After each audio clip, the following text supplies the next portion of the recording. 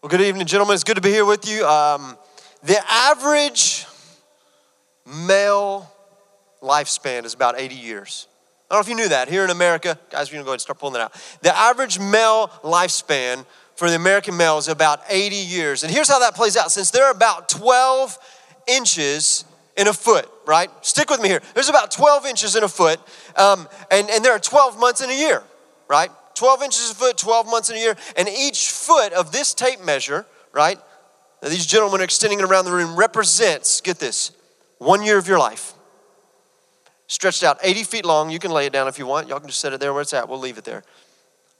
And each inch, if 12 inch in a foot, each inch is going to represent a month of your life. And so here, stretched out before us, even as we start tonight, is the appropriate two-scale view of your entire life, laid out from that door all the way out to that door, stretched out before you. Now here's the thing, as we get started tonight, I thought I would highlight, and it's this, that there are plenty of people in your life, gentlemen, who would desire to impose their will on how you spend that 80 years, right?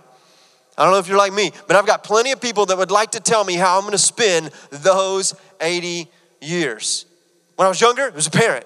Mom, dad, this is how you're going to spend your time. This is what you're going to do. Some of us still, it's a parent that would like to impose their will on how we're going to spend it. Some of us, and all of us probably, it's a boss man, right? We've all got the boss man who's going to say, here's how you're going to spend your time, and here's my will for you. And it changes the way we live, changes what we do. We've got a spouse.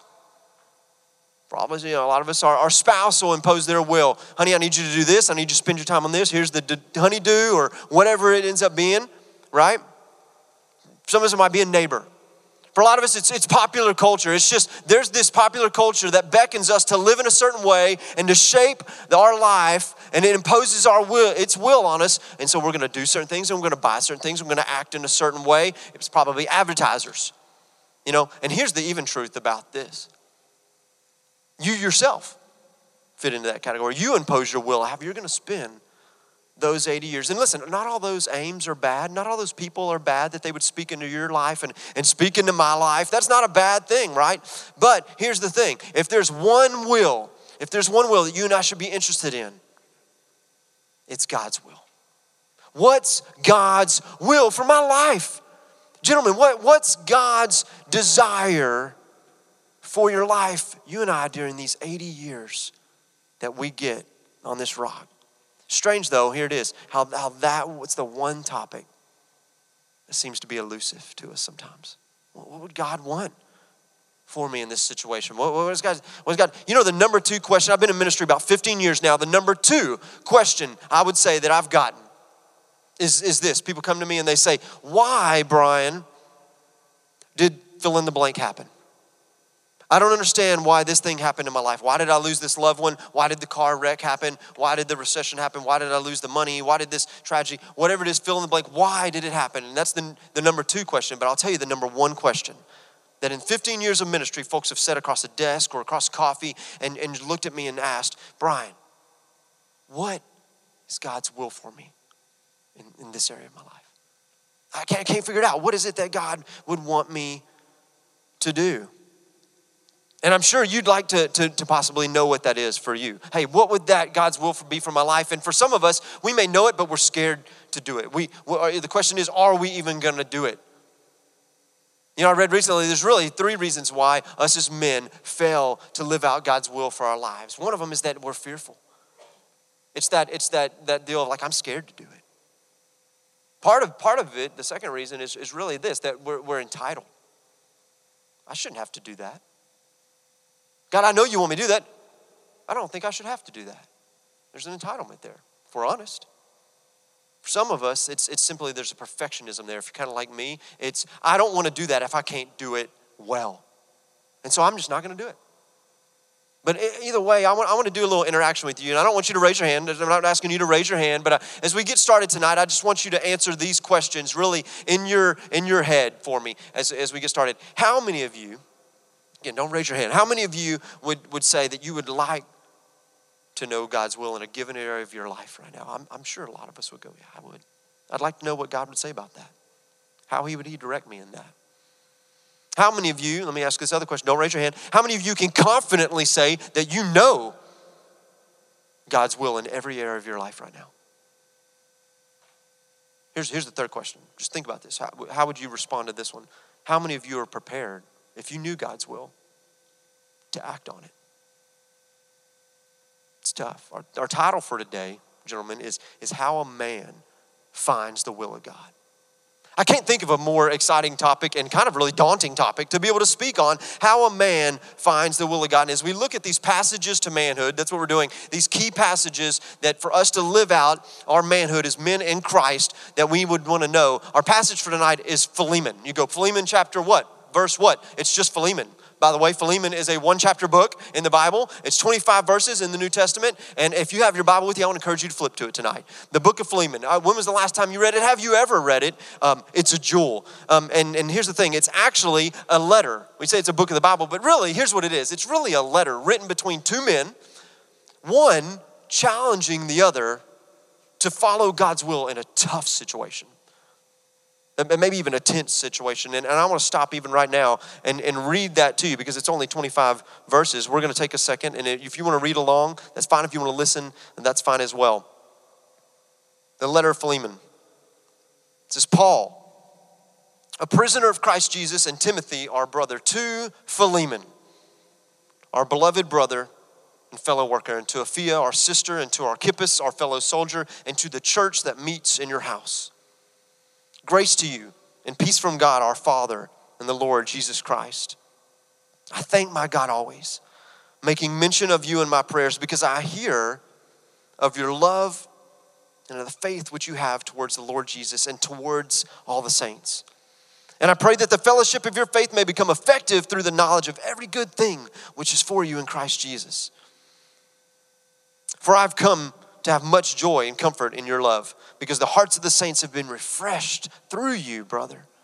Therefore, though I have enough confidence in Christ to order you to do what is proper, yet for love's sake, I rather appeal to you, since I'm such a person as Paul, the aged and now a prisoner of Christ. For I appeal to you for my child, Onesimus, who I've begotten in my imprisonment, who formerly was useless to you, but now is useful both to you, he says, and to me. I've sent him back to you in person. That is, sending my very heart, who I wish to keep with me, so that on your behalf he might minister to me in my imprisonment for the gospel. But without your consent, I didn't want to do anything. So for your goodness would not be in effect by compulsion, but by your own free will. For perhaps he was for this reason separated from you for a while, that you'd have him back later, no longer a slave, but more than a slave, a beloved brother, especially to me, but how much more to you, both in flesh and in the Lord. If you then regard me a partner, accept him as you would accept me. And if he's wronged you in any way or owes you anything, charge that to my account. I, Paul, am writing this with my own hand and I will repay it. Not to mention that you owe me even yourself as well. Yes, brother, he says, let me benefit from you in the Lord. Refresh my heart in Christ. And having confidence in your obedience, he says, I write to you since I know that you'll do even more than what I say. And then he makes some closing remarks. And he says, at the same time, also prepare for me some lodging. I hope that through your prayers, I'll be given to you. Epaphras, my fellow prisoner in Christ, greet you, as do Mark, Aristarchus, Demas, Luke, and the fellow workers. The grace of the Lord Jesus Christ be with your spirit. So here's what we have. This book of Philemon. The writer is Paul. Wrote most of the New Testament. He's writing. And the recipient is this gentleman named Philemon. Who is Philemon? Philemon was a wealthy Greek Christian landowner in the city of Colossae. Okay, about 100 miles east of Ephesus at the time. The Christians in Colossae actually met at his house. That's why he says they meet in your house. They met in his house. And his son, this guy Philemon's son, was the pastor of the Colossian church. So he knows Paul well. Here's why. Paul led him to Christ. Paul led this guy Philemon to Christ. And now he writes him this letter. He's the recipient of the letter. The subject of the letter, here's who the subject is. It's this guy named Onesimus. Who is that, right? You know, who has a name like Onesimus? He's a guy named Onesimus. He was Philemon's, get this, he was Philemon's runaway slave who's also a thief. Stole from Philemon, as far as we can tell, and ran away.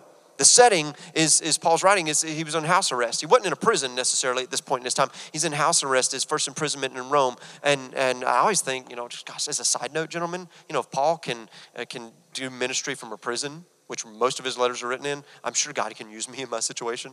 I'm not there now. He can use you in that situation. The historical background, here's what's interesting. It's really a background of slavery in the Roman Empire. That's what this book is predominantly about. I have a picture with me tonight here of these guys here. They're on your left. My right is what they would call like a slave collar or a tag with written in the language of the day saying, "Please return the slave if you find him, return him to his owner." And here's the thing: at this time, this letter was written between these two men. There were about 60 million. I didn't misspeak. 60 million slaves in the Roman Empire. It counts for about 50% of their population. Half people in the Roman Empire were in slavery.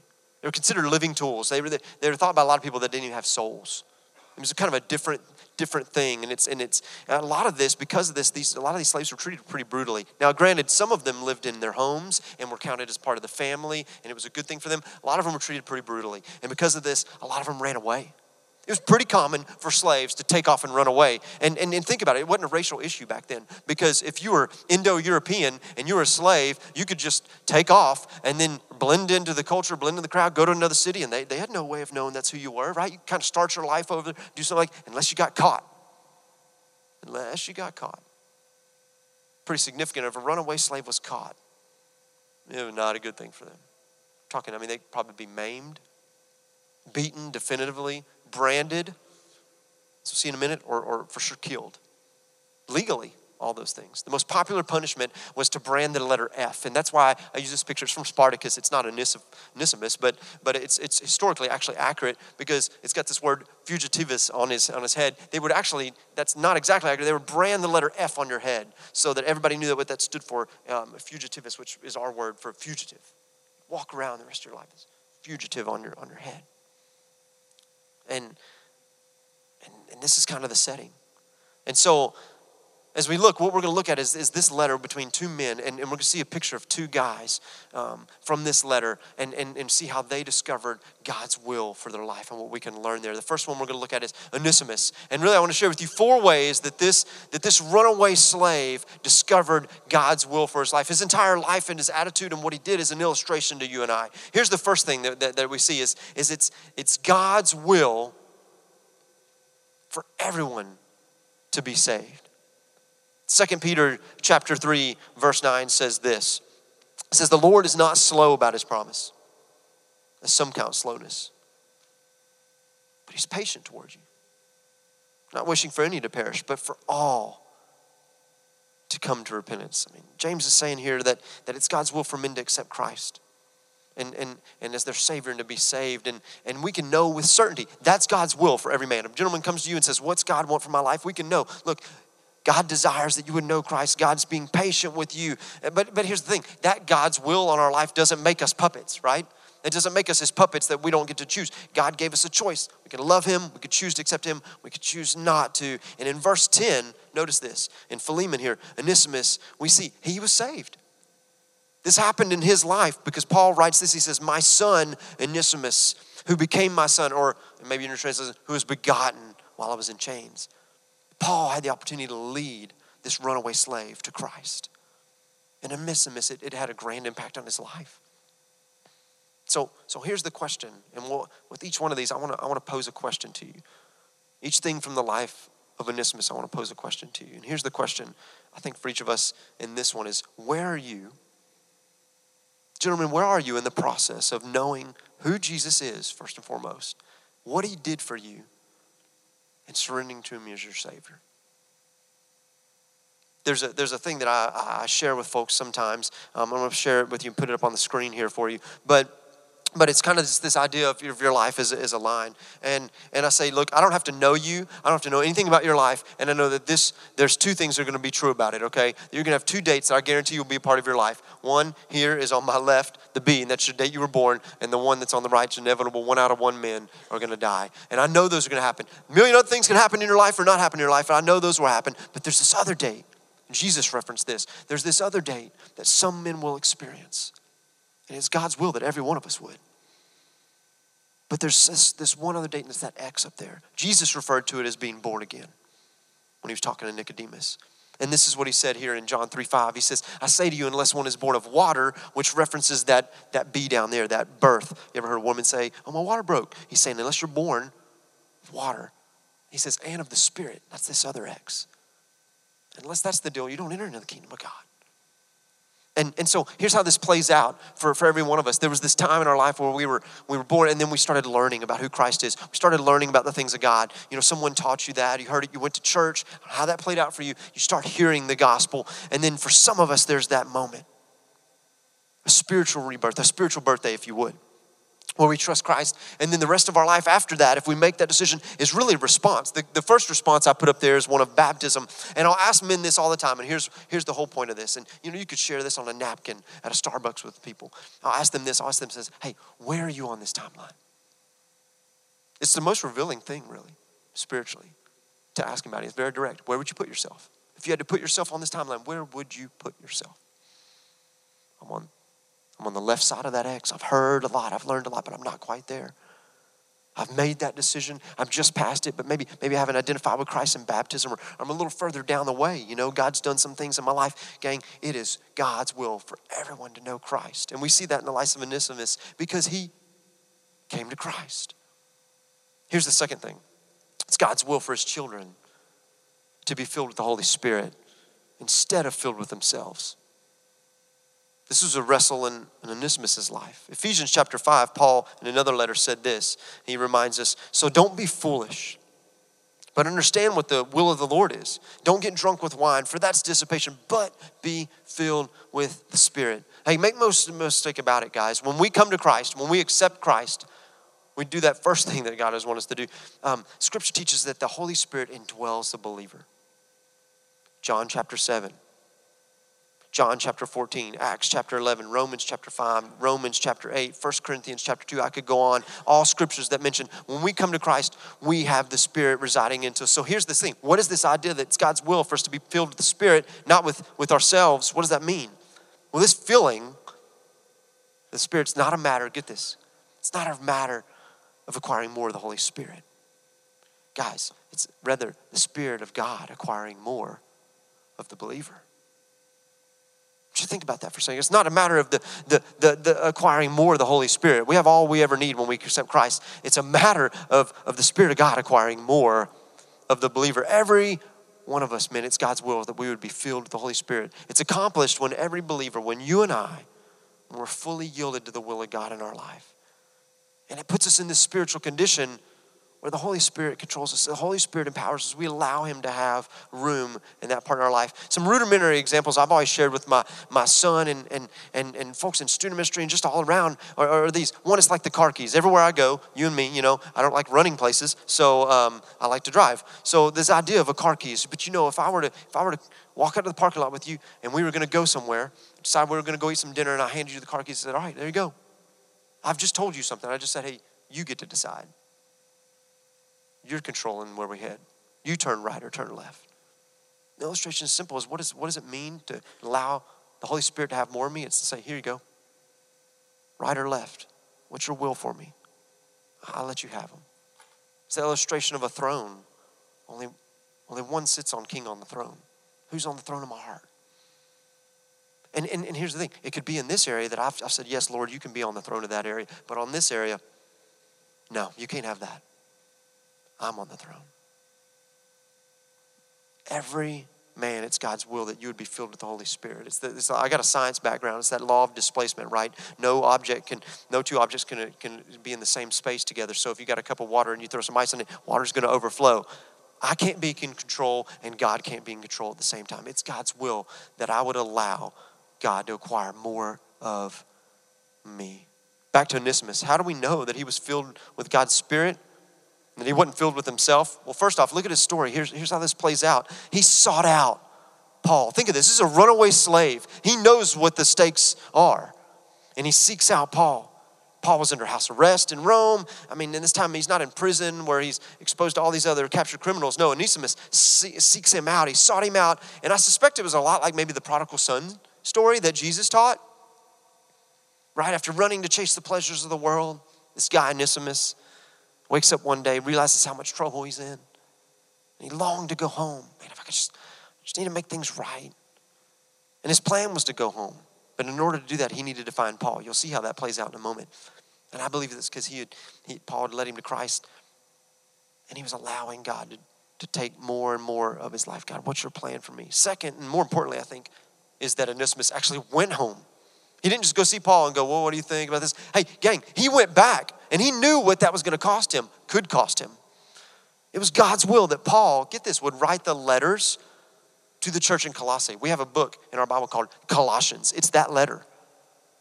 And Philemon, we have that book, we're reading it tonight. It was delivered to the church at Colossae. It was God's will for that. And God used Onesimus to bring those letters when he went home. Under the risk of being beaten, under the risk of being branded, he sacrificed his self-will. And I believe it was the Spirit inside of him. And you know what, I'll tell my kids this a lot. We'll sit around the dinner table and I'll sit with them. I'll quiz them and I'll say, hey, listen, hey guys, what's the safest place in the world? Safest place in the world. They'll throw out stuff. You know, my youngest 7-year-old, church. Not always, but okay. What's the safest place in the world? And then I always remind them, you know where the safest place in the world is to be men? Right in the middle of God's will. We're so scared of what God's going to do. The safest place you and I can be is right in the middle of where the Lord wants us to be. I think Onesimus, through the Spirit in him, acquiring more of him, began to realize that. I can go home. Here's the question. What area of your life does the Holy Spirit need to acquire more of your heart? What area of your life does the Holy Spirit need to acquire more of your heart? Here's the third thing we see. It's God's will for all believers to be sanctified. It's a big church word, sanctified. You can fill in the blank, this third blank there, sanctified. 1 Thessalonians chapter 4 says this, for it is the will of God. You couldn't get any more direct than this. For it is the will of God, your sanctification. By the way, then he goes on to talk about a lot of sexual sins, which I think for most of us guys, sanctification is going to involve dealing with a lot of sexual issues in our life. But there's a whole other gamut of that. And while we'll never be perfect, get this, sanctification means to look more like Christ. While we'll never be perfect while we're alive here, we need to strive to be perfectible. There's a difference. There's a difference. It's God's will that we be free from some of those entanglements of sin, that we be sanctified. You know, God loves me the way I am, but he loves me enough not to leave me that way, right? And so it's this idea in verse 11, you see this in Onesimus' life, and I love this about him. You know what his name means? Onesimus, his actual name, it means useful. And Paul, what a genius, he's making a play on words here when he writes this letter to Philemon, because he says he was formerly Onesimus. He's formerly unuseful. He didn't live out his namesake. He wasn't living to be the man God called him to be. Made him to be. He was formerly Onesimus to you, and now he's become Onesimus both to you and to me. Well, how did he become useful? This transition to be more Christ-like, guys, had become active in his life, and Onesimus and Paul recognized it, and then he went home. Sanctification was starting to happen in his life. It was God's will that he would become more Christ-like. And guys, when we become more like Christ, we become more useful. When we become more sinful, that's destructive. When we become more Christ-like, we're useful to God. Look how God used Onesimus. And here's the question. What areas of your life simply need to transition to become more Christ-like?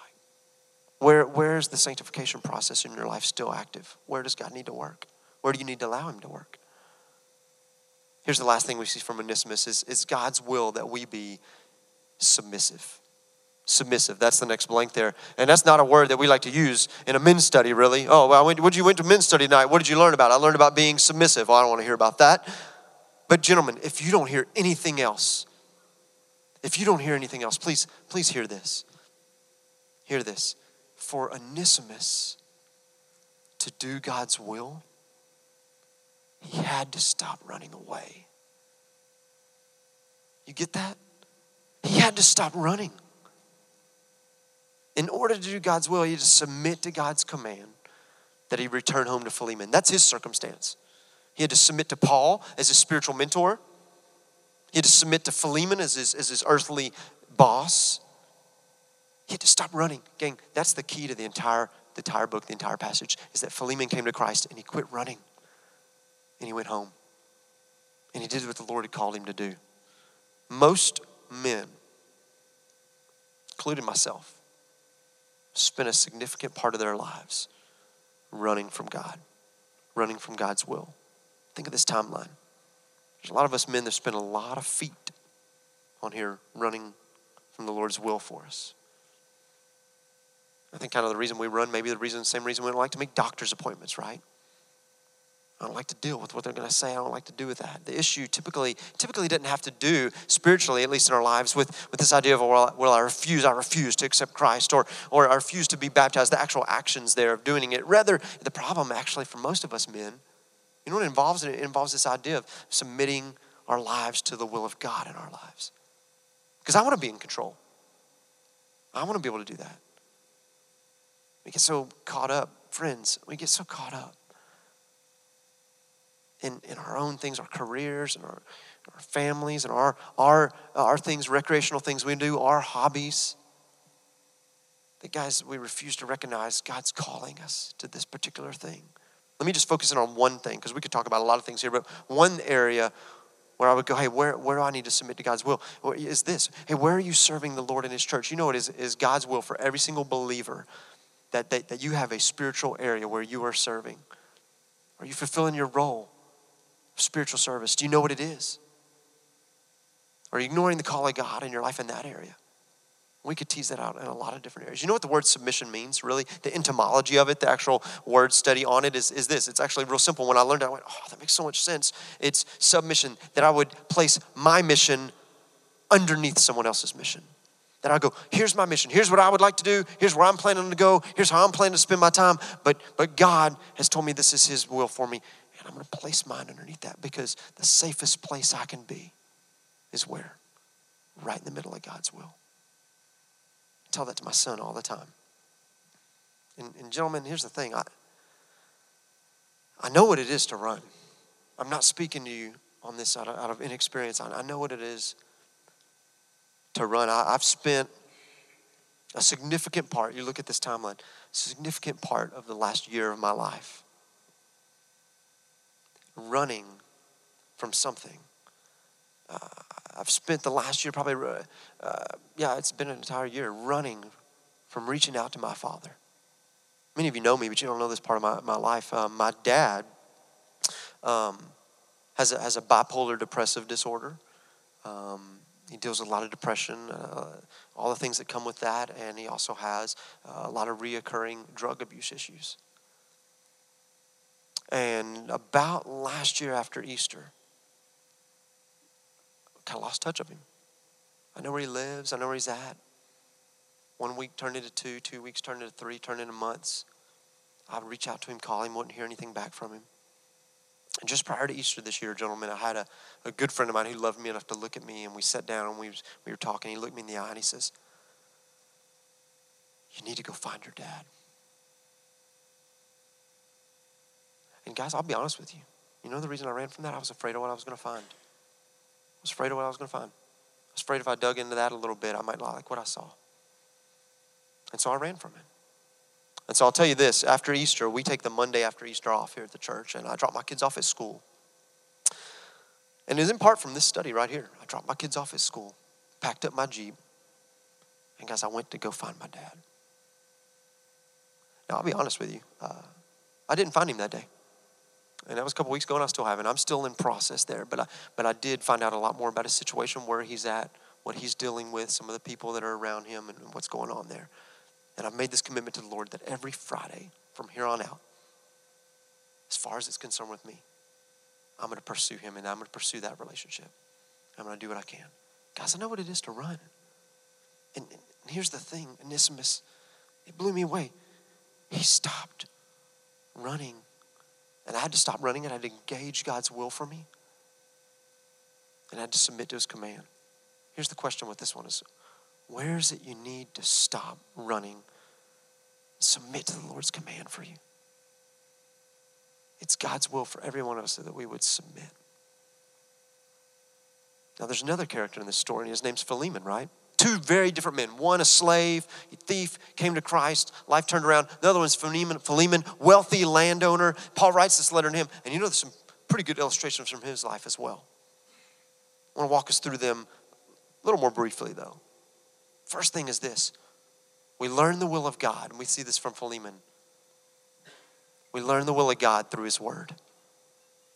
We learn the will of God through his word. First, Paul writes this letter to Philemon, and he writes with authority. You realize here that this letter that he writes was inspired by the Holy Spirit, right? It's because it's in our Bible now. This was inspired by God for him to write this to Philemon. It was no mere request to Philemon. Hey, I need you to deal with this former slave. I need you to accept him as you accept me. I need you to do the right thing here. He writes this, and in verse 21 of this book here, he concludes. He says, confident of your obedience, I write to you, knowing that you'll do even more than I ask.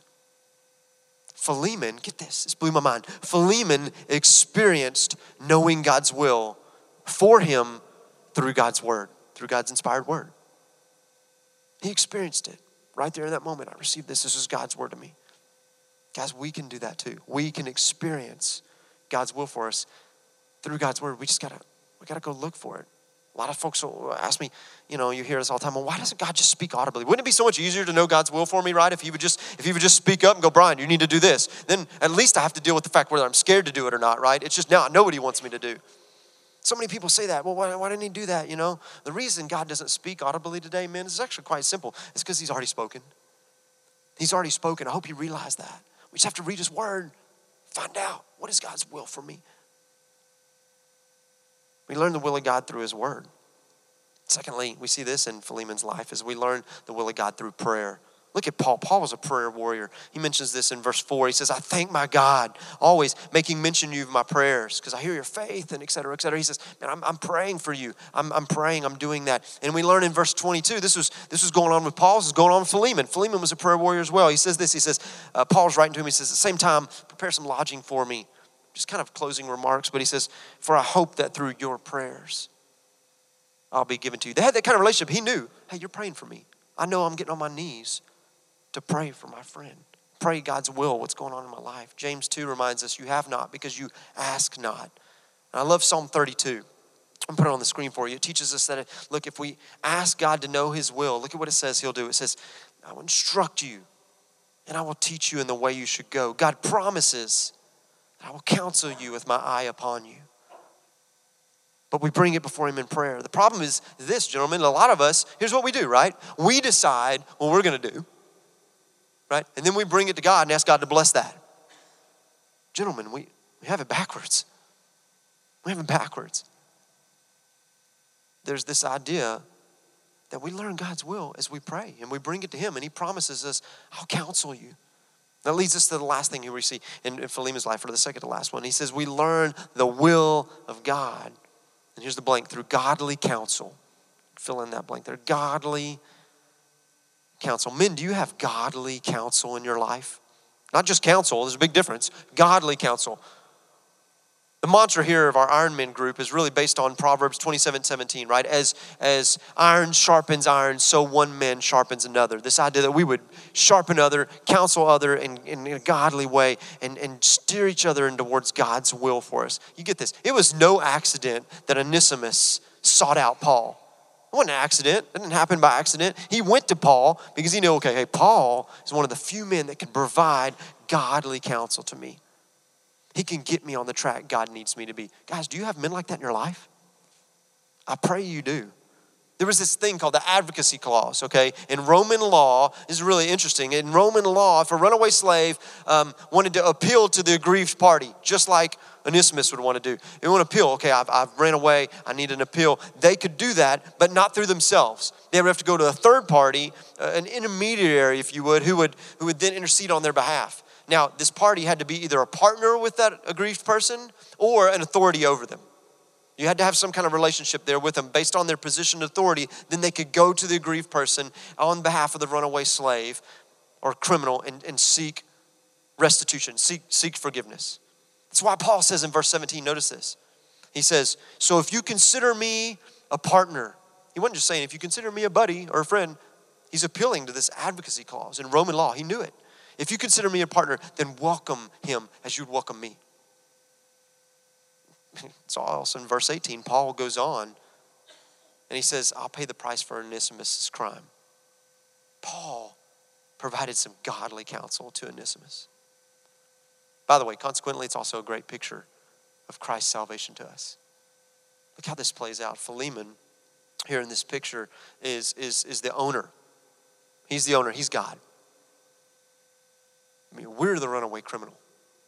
We're the Onesimus. We're the runaway criminal. The third-party intermediary role assumed by Paul here is a wonderful picture of what Christ has done for us, taking the crimes on himself, right, despite his innocence, and paying him himself. It's a picture of Christ. Godly counsel. We learn God's will through godly counsel. And the last thing we see, and it's last for a reason, but it's also true, is we learn the will of God through providential circumstances. A lot of people refer to this as like opening doors or closing doors. Those are circumstances that when they're happening, when they're going on in your life, they seem to be by accident or chance or it just came about. But really, when you look back at that, you see God's hand creating opportunities, shutting off other opportunities to guide us in a particular direction. I mean, think about this. At the time, it must have seemed just like providential circumstance that Philemon met Paul. Paul became friends. They played a significant role in each other's life. Paul leads him to Christ. It must have also seemed like a pretty providential circumstance, just circumstantial, that Philemon, this runaway slave, ends up 1,500 miles away in Rome, where Paul is. But with 20/20 hindsight, right, you look at that, it was clearly the hand of God, guiding his children through these circumstances, the places and the people he wanted them with in each of their lives. Think about the circumstances of your life. I think about a lot of times we look at our circumstances and we go, I don't like the circumstance I'm in. I don't like this situation I'm in. I got this silly little thing I read about not too long ago, and I want to share with you. It's kind of a physical reminder. When I get there, when I go, I'm frustrated. Maybe I'm a little depressed or just annoyed at my circumstances. I'll take my pen out and I'll hold it and looking at it down the barrel. Just to sit at my desk, or whatever. I'll look at it down the barrel, and it'll just remind me this, that hey, when I look at life from the narrowness of just this day, just these circumstances, just where I'm at right now. Yeah, man, my problems seem like a big deal. I'm just looking at it through today. I don't see what God is doing. But then I'll turn it sideways. This is something you can take with you everywhere you go. We get these Iron Man pens. I'll turn it sideways and I'll see the broadness of the pen, and I'll be reminded, like this timeline that stretches across here, that guys, in the broadness of my grander life thing, the circumstances I'm in now, while maybe uncomfortable to me, God can and will use those not only to direct me, but to show me his will, right? It's this idea that a challenge in respect to today is a big problem. But a challenge in respect to our lifespan is a little problem. But friends, hey, a challenge in respect to eternity is no problem. And God will use our circumstances if we'll allow to have the faith to see in them with perspective. And it gives us peace. It should give us peace. God is working, and he's directing. Now, here's the rest of the story. It's interesting how this thing plays out. That's Paul's letter to Philemon about this runaway slave, Onesimus. Well, hey, get this. This runaway slave, Onesimus, is not only responsible for this book in the Bible, but he's also responsible, I mentioned this earlier, for carrying the Colossian letter to the church at Colossae. Paul writes in the last verses in Colossians chapter 4, he writes, he, Tychicus, is coming with Onesimus, our faithful, dear brother, who's one of you. They'll tell you everything that's happening here. Also, we see this later. There was a church leader named Ignatius. And he writes this letter to the church in Ephesus because what happened to Ignatius, the early church father, he is captured and marched to Rome to his death for not worshiping Caesar. And as he's marching to Rome, he's allowed to pen some letters to the different churches at the time. And he writes a letter to the church in Ephesus. And as he writes that, he refers to the bishop in the church in Ephesus. And you know what that bishop's name was? Onesimus. Now here's the thing. I can't tell you with 100% accuracy that that's the same man. But it's pretty impressive. You can go read the letters. Those letters still exist today. And it's interesting that Ignatius used the same wording, the same language to describe this man in his letters Paul used to write to Philemon. It's led a lot of theologians to think, hey, that's one and the same guy. Here's the other thing. The church in Ephesus, who this guy Onesimus ended up being the pastor of, you know what they did? It was the one church about 50 years after this account, which I don't call it a story. Stories are something that's made up. When I talk about something that happened in the Bible, it's an account. These men were real. These men existed. 50 years after this count, you know what the church in Ephesus did? They gathered up Paul's writings and they formed one of the first Bibles, the first canon. No surprise that when that was formed up, this letter Philemon ended up in there. It seems a little obtuse, a little different to end up in there, except if you're the guy compiling it, you know how important it is. And God used that. And here's the thing. We don't know if this Onesimus of Ephesus is the same fellow, but I guess we'll find out in heaven. I told my son that the other day. I said, maybe we'll see Onesimus in heaven who have a big F stamped on his head. And my son goes, no, Dad, remember, we get new bodies. I was like, oh, you've been listening. Church, I don't know if he's going to be the same fellow. We'll find out in heaven. But here's the thing. Regardless of whether he ever achieved the role of pastor, he was a former slave who found the will of God. And in doing so, he gives us all a life lesson to remember. So as we look at God's will for our own lives, I ask you this. What circumstances has God placed in your life to direct you into his will? Because we learn the will of God through providential circumstances. Are you open to the godly counsel of others? Because we learn the will of God through godly counsel. Are you spending adequate time in God's word? Because we learn the will of God through his word. Have you prayed in an unbiased way? God, what's your will for me? And that he would instruct you in the way you should go, because we learn the will of God through prayer, gentlemen. Where is it you need to stop running and submit to the Lord's command to you? Because guys, it's God's will that we would be submissive to that. No matter who you are, where you come from, it's God's will we'd be submissive to that. What area of your life needs to transition to become more Christ-like? Because again, for every single one of us, it's God's will that we would be sanctified. We'd look more like Christ tomorrow than we did today. In what area of your life does the Holy Spirit need to acquire more of your heart? Because it's God's will for his children to be filled with the Holy Spirit. Not with themselves. Not with myself. And lastly, for some of us in the room, where are you in the process of knowing who Jesus is? And what he did for you, and surrendering to him as your Lord. Because guys, it's God's will for every man to be saved. Now I want to wrap up with this. But I need 3 volunteers. Can I get some guys, brave men, maybe some tough, strong guys? Come on up. I need 2 more. 1 more. Come on up. You guys stand here. I need one of you guys to stand here, one of you guys to stand here, and one of you guys to stand right here. You can pick wherever you want. There's this professor, okay, at a university, and this is what he says to his class. He's teaching them about physics, and he's teaching them about this idea of the law of the pendulum. The law of the pendulum states this, guys, that a pendulum, when you swing it out to its highest point and release it, will not return back to that same height. And he asked the class, do you believe in the law of the pendulum? They say, yeah, we believe it. You've been teaching us about it. We believe it. He asked them again, did you really believe in the law of the pendulum? You really believe that? They go, yeah, we believe that. There's one kind of brash guy on the front row goes, of course we believe that. Everybody knows that's true. He goes, okay, come here. And then he pulls back the curtain, right? And he's created this pendulum hanging from the ceiling with 2 45-pound weights on it. And he asked the guy, he says, stand in this chair. Right? He says, stand in this chair. And he says, will you stand in that chair for me? And he goes, no, you got to stand. Guys, would y'all hold this really strongly? And he says, stand in this chair. And he goes, hold this weight. Hold this weight for me. Don't let it go. And then he asked that young man, he goes, now do you believe in the law of the pendulum? A little more shaky now. He goes, yeah, I do. He goes, all right, let go of it. Don't let go of it. Let go of the weight. I'm not going to make you let go of it. You can let go, but I'm not going to make you let go. I'm just kidding. Y'all guys going to take a seat. I was going to do it, but I'm not going to. I'm not going to actually let it swing, but that pendulum is not trustworthy. But here's the thing. The professor, thank you, gentlemen. Y'all give him a hand. We appreciate them. The professor tells him, let go. Young man, let's go. Swings out. Starts coming back towards him. What do you think he does? He gets off that chair. And you know what that illustrates, guys? That illustrates this thing that I was reading about the other day. I think it's so important for us when we look at God's will. It's this idea of the law of action. And it says this: it doesn't matter what we say we believe, gentlemen. Do you know God's will for you in a certain area of life? Even if you said, yes, I do. And we just looked at a lot of different ways to seek that out and find that. It doesn't matter what we say God's will is for our life. Our real beliefs are revealed by how we act. By how we act. Now I want to give you 1 minute to write down your own takeaway from tonight. Go.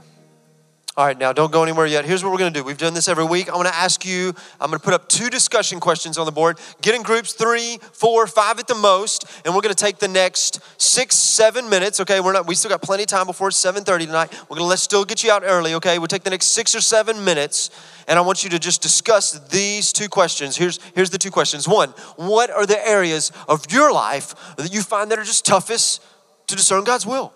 What are those areas where you go, it's difficult for me to find? And then here's the other question is, what can this life of this runaway slave Onesimus say to you specifically about how to discern God's will in an area of your life?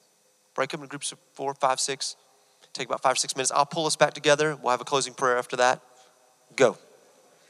All right, gentlemen. Hey, I'm going to pull us all back together real quick. I know some of y'all are talking. Don't worry, you're welcome after we officially dismiss to stay and talk as long as you want. But I also want to dismiss us to give some of us a chance who need to leave to leave. Let me just put a wrap up and a bow on this by saying this right here is that, look, Onesimus, this runaway slave, stopped running from God's will in his life. He embraced it. And God used him. Guys, may we be the type of men who have the desire and the determination to find what God's will is for us and have the bravery to step into it. And that would make all the difference. Let me close us as we wrap up tonight just in prayer, okay? Let me just close with prayer. Would you pray with me? Let's bow. Heavenly Father, I ask you that you give these men a desire and a drive to seek after your will for them in their homes, Father, in their marriages, Father, in a season of singleness they may find themselves in their workplaces, in service of your kingdom. Father, we pray that you would clearly show your will to them. God, we're thankful that you don't hide your will from us. Lord, and I pray that every man in this room would stop running and would submit to what you have commanded them to do. And that we would be defined as men who don't simply know your will, but that we take action on it. God, we thank you that when we seek you, you tell us when we seek you with all our heart, we'll find you. God, bless these men now as we spread out from him. May we be effective for you both today and this week. We pray this in Jesus' name. Amen. Gentlemen, it's good to have you here tonight. Couple things on the way out. If you're interested in a shirt, you never got one, you're welcome to give them. They're $5 in the back. Also, we said this every week. We're just podcasting these messages. If you've got a friend or, I just went on vacation with my family last week. Didn't get to hear Micah speak last week. Listen to it on the podcast on the way back along with my son. Excellent resource. You know of a man who needs to hear this stuff, share it with them. If you just simply search, he didn't put it up on the screen. If you search Second North Ironman, you'll find it. Hey, y'all have a great week. Look forward to seeing you next week. Thank you for being here.